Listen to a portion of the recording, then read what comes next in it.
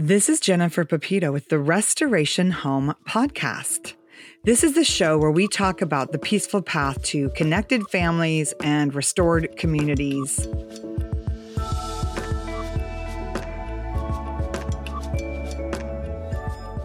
I'm so excited today to be chatting with Emelie Pepito about work. We're just months away from the release of my new book, Habits for a Sacred Home.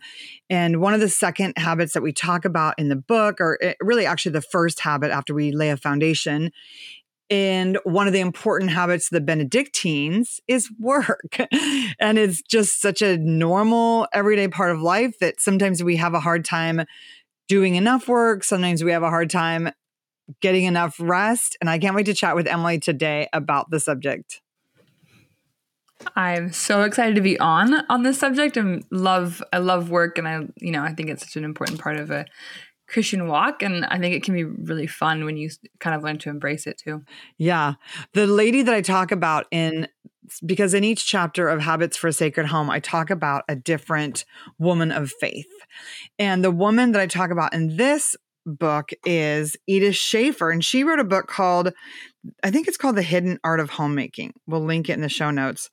And basically, she made the thesis that work could actually be this creative pursuit, something that we do and we almost are partnering with God. Like God is a creator. He made the world in 7 days. And as we embrace work, it's kind of a way of being creative. How have you seen that play out in your own life?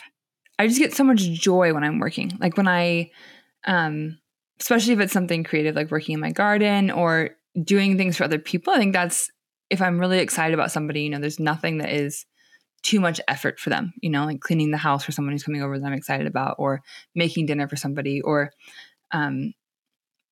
making somebody for something, like making something for someone.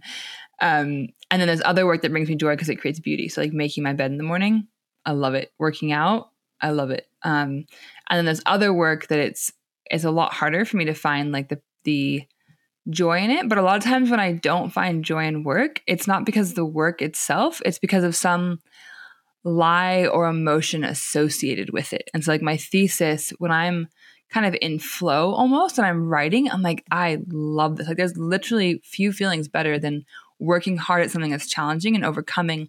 But so often when I'm working on it, I'm feeling really overwhelmed by it, or I'm feeling like I don't have what it takes to do it, or I'm feeling like I can't do it well enough, or whatever it is. And then that's what really stills the joy of the work. And I think we kind of just, I guess on a side, but when we are not enjoying our work, I think it's more often because there's a lie or something associated with the work more than the actual jobs. Interesting. And one of the things I think about work is that, in the garden, God gave Adam and Eve this mandate to steward the garden. And it's almost like this way of honoring our Father in heaven when we steward what he's given us. And we'll talk later in a few months about the act of stewardship. But I was thinking about you, like you're renting and also, partly, you're partly paying through money and partly paying through managing our Airbnb down there to live in our beautiful house. And you are such a good, like, I am your mother. You are living in a house that we paid for and that you are paying for in different ways. And it's like, I'm so proud of the way you take care of it. I feel so safe about the way you take care of it. Like you make the garden more beautiful than I did. You keep it really clean. You have so much respect for the gift that it is. And I just think about how we please God when we value what he's given us. It's like he gives us a home and then we either treat it like it's a trash heap and we complain about the work of taking care of it, or we do it with joy because we love our Father in heaven. He gives us children and we either take care of these beautiful gifts from the Lord with joy and with peace and with a sense of the sacredness of that calling, or we take care of them with a miserable sense of duty and we become the villains in storybooks, and so everything we do all the work that we do in some sense is given to us by God.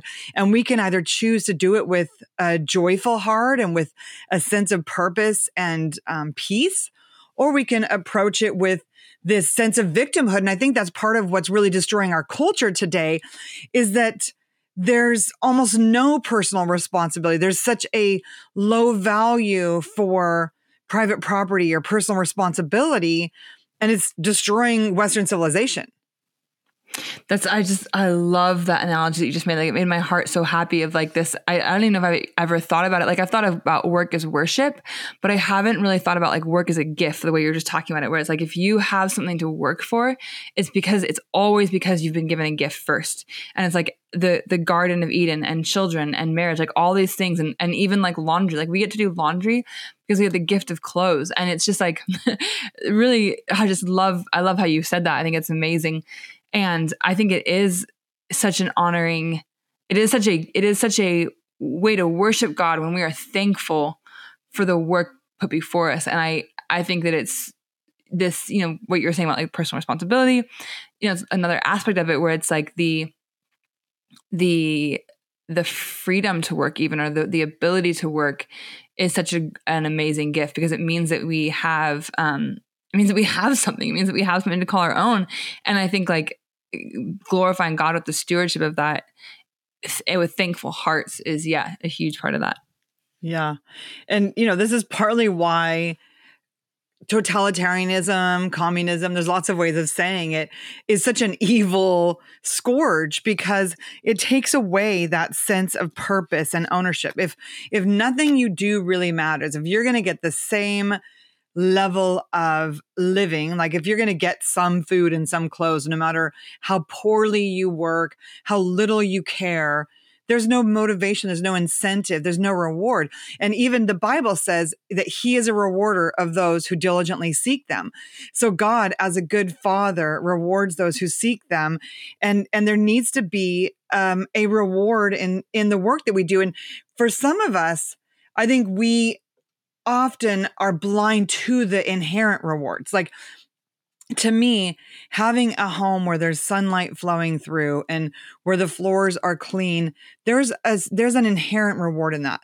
Having children who are peaceful and laughing, there's a reward in that. And it is true that initially the good way can be the hard way. I was just reading Atomic Habits, and he was talking about how, initially it's easier just to eat the cake instead of exercising.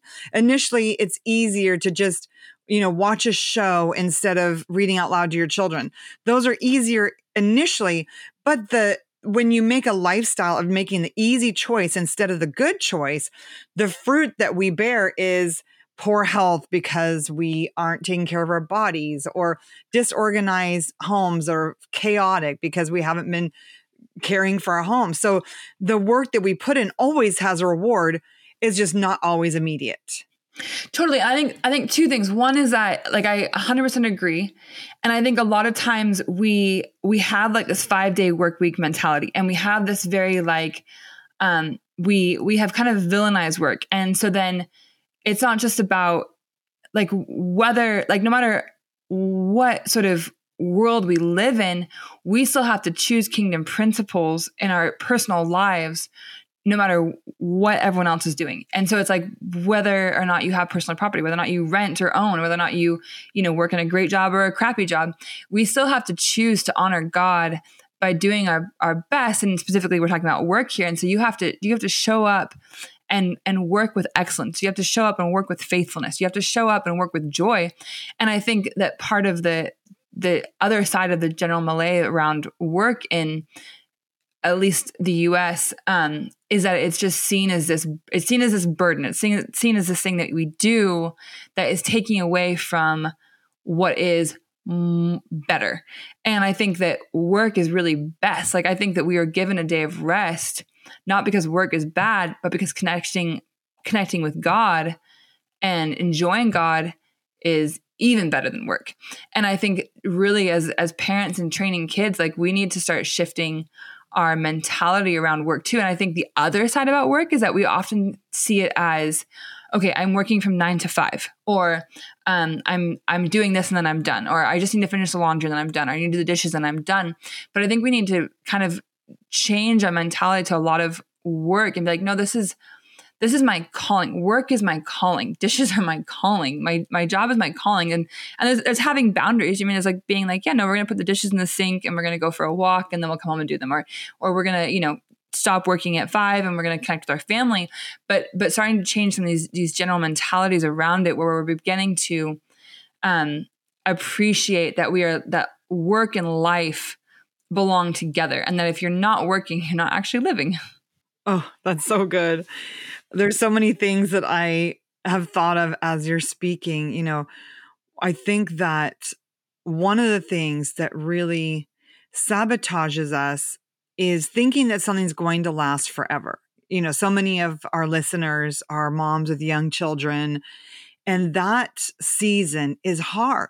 The work is really never ending, even on a vacation or even on your day off, like a Sabbath day that you try to take, you still are going to have to change diapers or take kids to the potty or change clothes that have been peed on or clean up, throw up. Like, you don't really ever get a day off. You still have to feed other people besides yourself.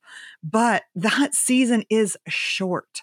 My youngest is 15. Like, I have 7 children and the youngest is 15. That season has been gone for a while for me. I can sleep all night. I can feed myself, and all of my children can feed themselves. Like, I don't even have to cook for a whole day if I don't feel like it. The season of intense work is over really fast. And so instead of complaining your way through it and feeling victimized by it, and then giving your children the impression that they are victimizing you, that they're the cause of your unhappiness. And I know I mentioned that a lot, but I just feel like I have so many regrets because I was really, really delighted to be caring for my children. I was so delighted. I loved my babies. There was a poem that said, where is the mother whose house is so shocking? She's up in the nursery, blissfully rocking. So cobwebs keep silent, dust go to sleep. I'm rocking my baby and babies don't keep. And I started saying that poem when my 4th child was born. So by that point, I was like, oh, wow, I am not going to get to have babies forever. By that time, I was old enough to realize that this is not, you were already, walking around, helping out in the house. Like, you and your younger sister, your younger brother, you guys were already not babies. And so with this 4th baby, I started to realize, oh my gosh, like, this is just a season. This is going to end so fast.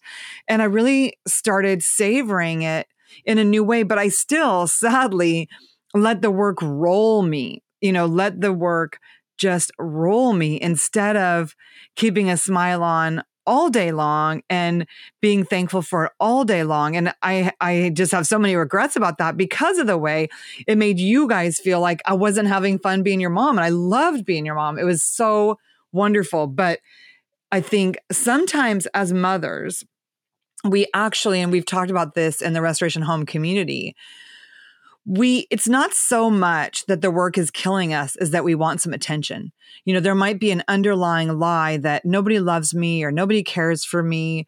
And we feel like if we don't complain a little bit, especially to our husbands, no one's going to give us any attention and people are just going to, they're not going to care about us. And I think sometimes we need to take a pause and drill down to where those lies come from. Because for me, being a middle child and feeling somewhat overlooked in childhood, those feelings were still lingering with me and causing me to be a bit of a miserable mother, a bit needy and whiny instead of just really thankful and joyful. And it stole a lot from my family. And it doesn't have to steal from your family. You who are listening right now, you could take a pause and say, Jesus, why am I feeling so burdened by work? Or why am I feeling like such a victim right now? Is there something that happened earlier in my life that left me feeling like you weren't good, or you weren't going to take care of me, or that people weren't going to notice all that I'm doing? Because, really, our children maybe they're not going to always be like, oh, yay, mommy, you're so awesome. But still, it matters to them what we do. And it matters to God. And if nobody else is giving you kudos for how hard you're working, God is. And I think sometimes it just takes being quiet enough to experience his approval, experience his love, experience his appreciation.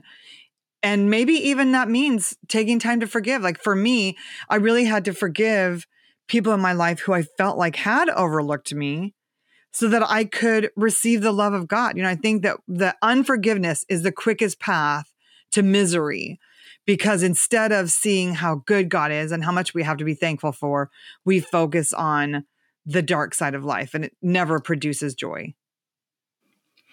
No, it doesn't. And I think it's so like for me, like I've kind of just touching on the mental stuff you're just talking about, where it's like what we focus on, and having had like for 10 years, having been like binge eating and just really struggling with that and these lies that I thought I would never get free from. And then being like, oh, wow, like I no longer do that because I've just like, God's been really gracious. I've had some great support along the way, but in essence, I have rewired my brain, and I no longer have that relationship with food at all. And I think that's just for me, giving me so much hope with a lot of these things where you might, you know, if there's a lie that you're believing about work or about or why you're working or your value in your work, or like whether you don't feel valuable unless you're working, or whether, you know, work makes you feel like, you know, like you're not important, or whatever it kind of is, wherever you're on the spectrum, it is so possible that God has given us the tools and the ability to literally rewire our brains. And it's like, there's a woman, and she's kind of more new agey than I would like, but she just talks about like, if you're going to lie to yourself anyways, why not tell yourself a better lie? Which is, you know, I don't love that, but the premise of like what you are choosing to focus on can be negative or positive, and why not have it be positive? Like if neither one is wholly true, because it, you know, life's always a bit of a mixed bag sometimes, why not choose to really focus on what, you know, and on who God says you are, and on how beautiful your life is, and on all the good things that your husband does, and all the, you know, the good things that you are enjoying, and all the ways that work is a blessing, or, you know, these sorts of things. And I think the other thing I wanted to say is that for some of you, you are already working really hard and you feel like you either can't take on anymore, or you're listening to this and you're like, okay, I just need to work harder. And I think work is so God mandated. And I love what Mom said about us enjoying work and enjoying stewardship as praise and as thankfulness. But God also created us to rest. And this is going to sound maybe a little bit crazy, but I'm just so fascinated with a woman's cycle. And in our cycle, we have these ups and these downs of our estrogen. So your first 14 days of your cycle, you have this big surge of estrogen, and estrogen grows so you can ovulate. And then you have progesterone. Estrogen starts to drop, and then progesterone begins to surge, and then you have your period if you don't get pregnant. And so these hormones do really different things. And estrogen is a lot more of a nurturing is a more of a nurturing hormone, where you have a little more energy in the first 10 days of your cycle. It's kind of like they call it your power phase. You're more able to like concentrate and get work done. And then literally you have this rush of testosterone, estrogen, and progesterone when you ovulate. And in those 5 days of ovulation, you actually need to feel more taken care of. Like your body physically needs to feel taken care of.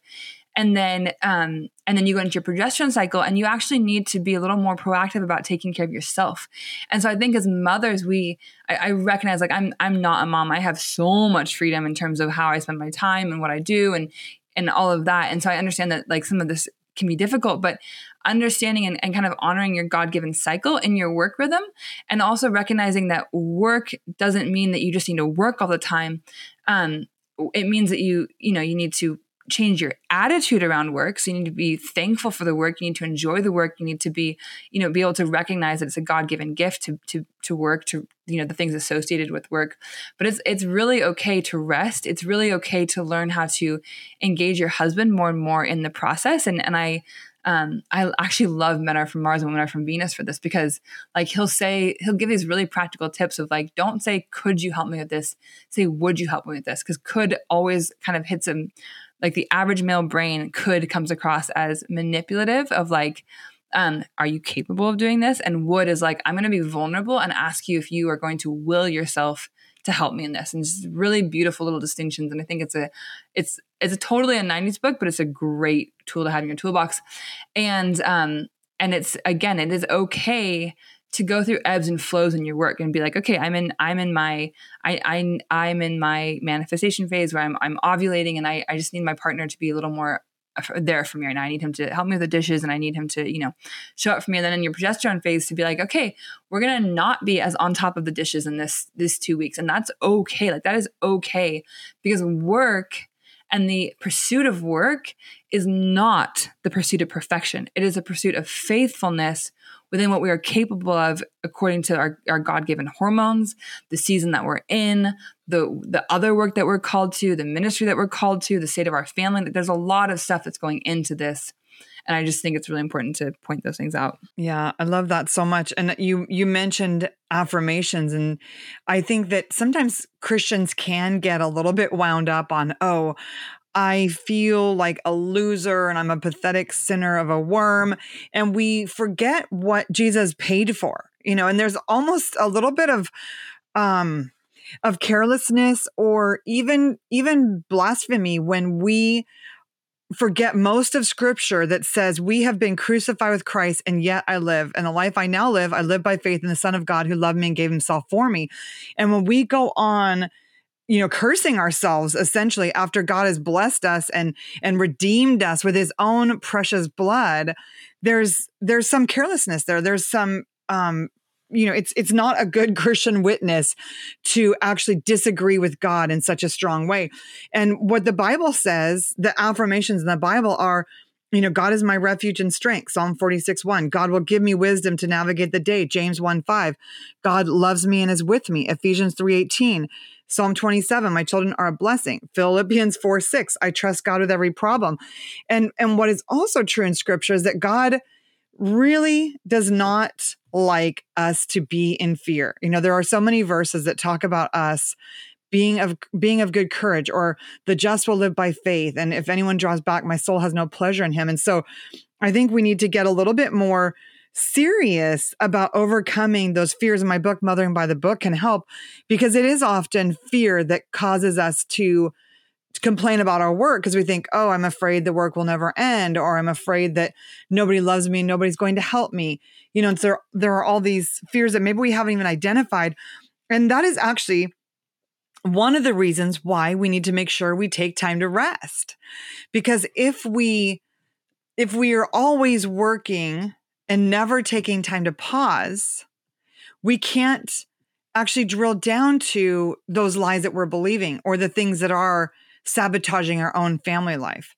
Because I know, most of us listening have a real desire to be a woman of God, to live according to the word of God and according to what he's purchased for us on the cross. We don't want to be pathetic and whiny and destructive in our own homes. But I think sometimes we just don't take enough time to be quiet and be with the Lord so he can even show us what lies we're believing that are sabotaging our family life. And so that's why, taking a Sabbath where you put your phone away, put away the distractions, go outside with your kids, take a walk. Even when you have a lot of kids, there's always time where we can have a little bit of quiet in our minds so we can listen to God. Same with, having some morning devotions. I've been doing the John Eldredge 30 Days to Mental Resilience in his Pause app lately. And, there's just some really good prayers in there for giving our families to God, letting him show us if there are areas that we are believing lies or that we're disagreeing with the word of God. And I think having enough quiet where you can identify and just recognizing that speaking the worst about ourselves is sin. Like, I think sometimes we think that it is somehow godly to talk bad about ourselves. Like, we give ourselves a pass for speaking evil of ourselves. But we are created in Christ Jesus for good works. And so I think we should take it a little bit more seriously that God has made us for himself. He's made us in love. And so, just like I wouldn't want my kids, I wouldn't want you guys walking around tearing yourselves down after your dad and I, labored to bring you into life. And I'm not God. I'm a frail. Here I go. Here I go cursing myself.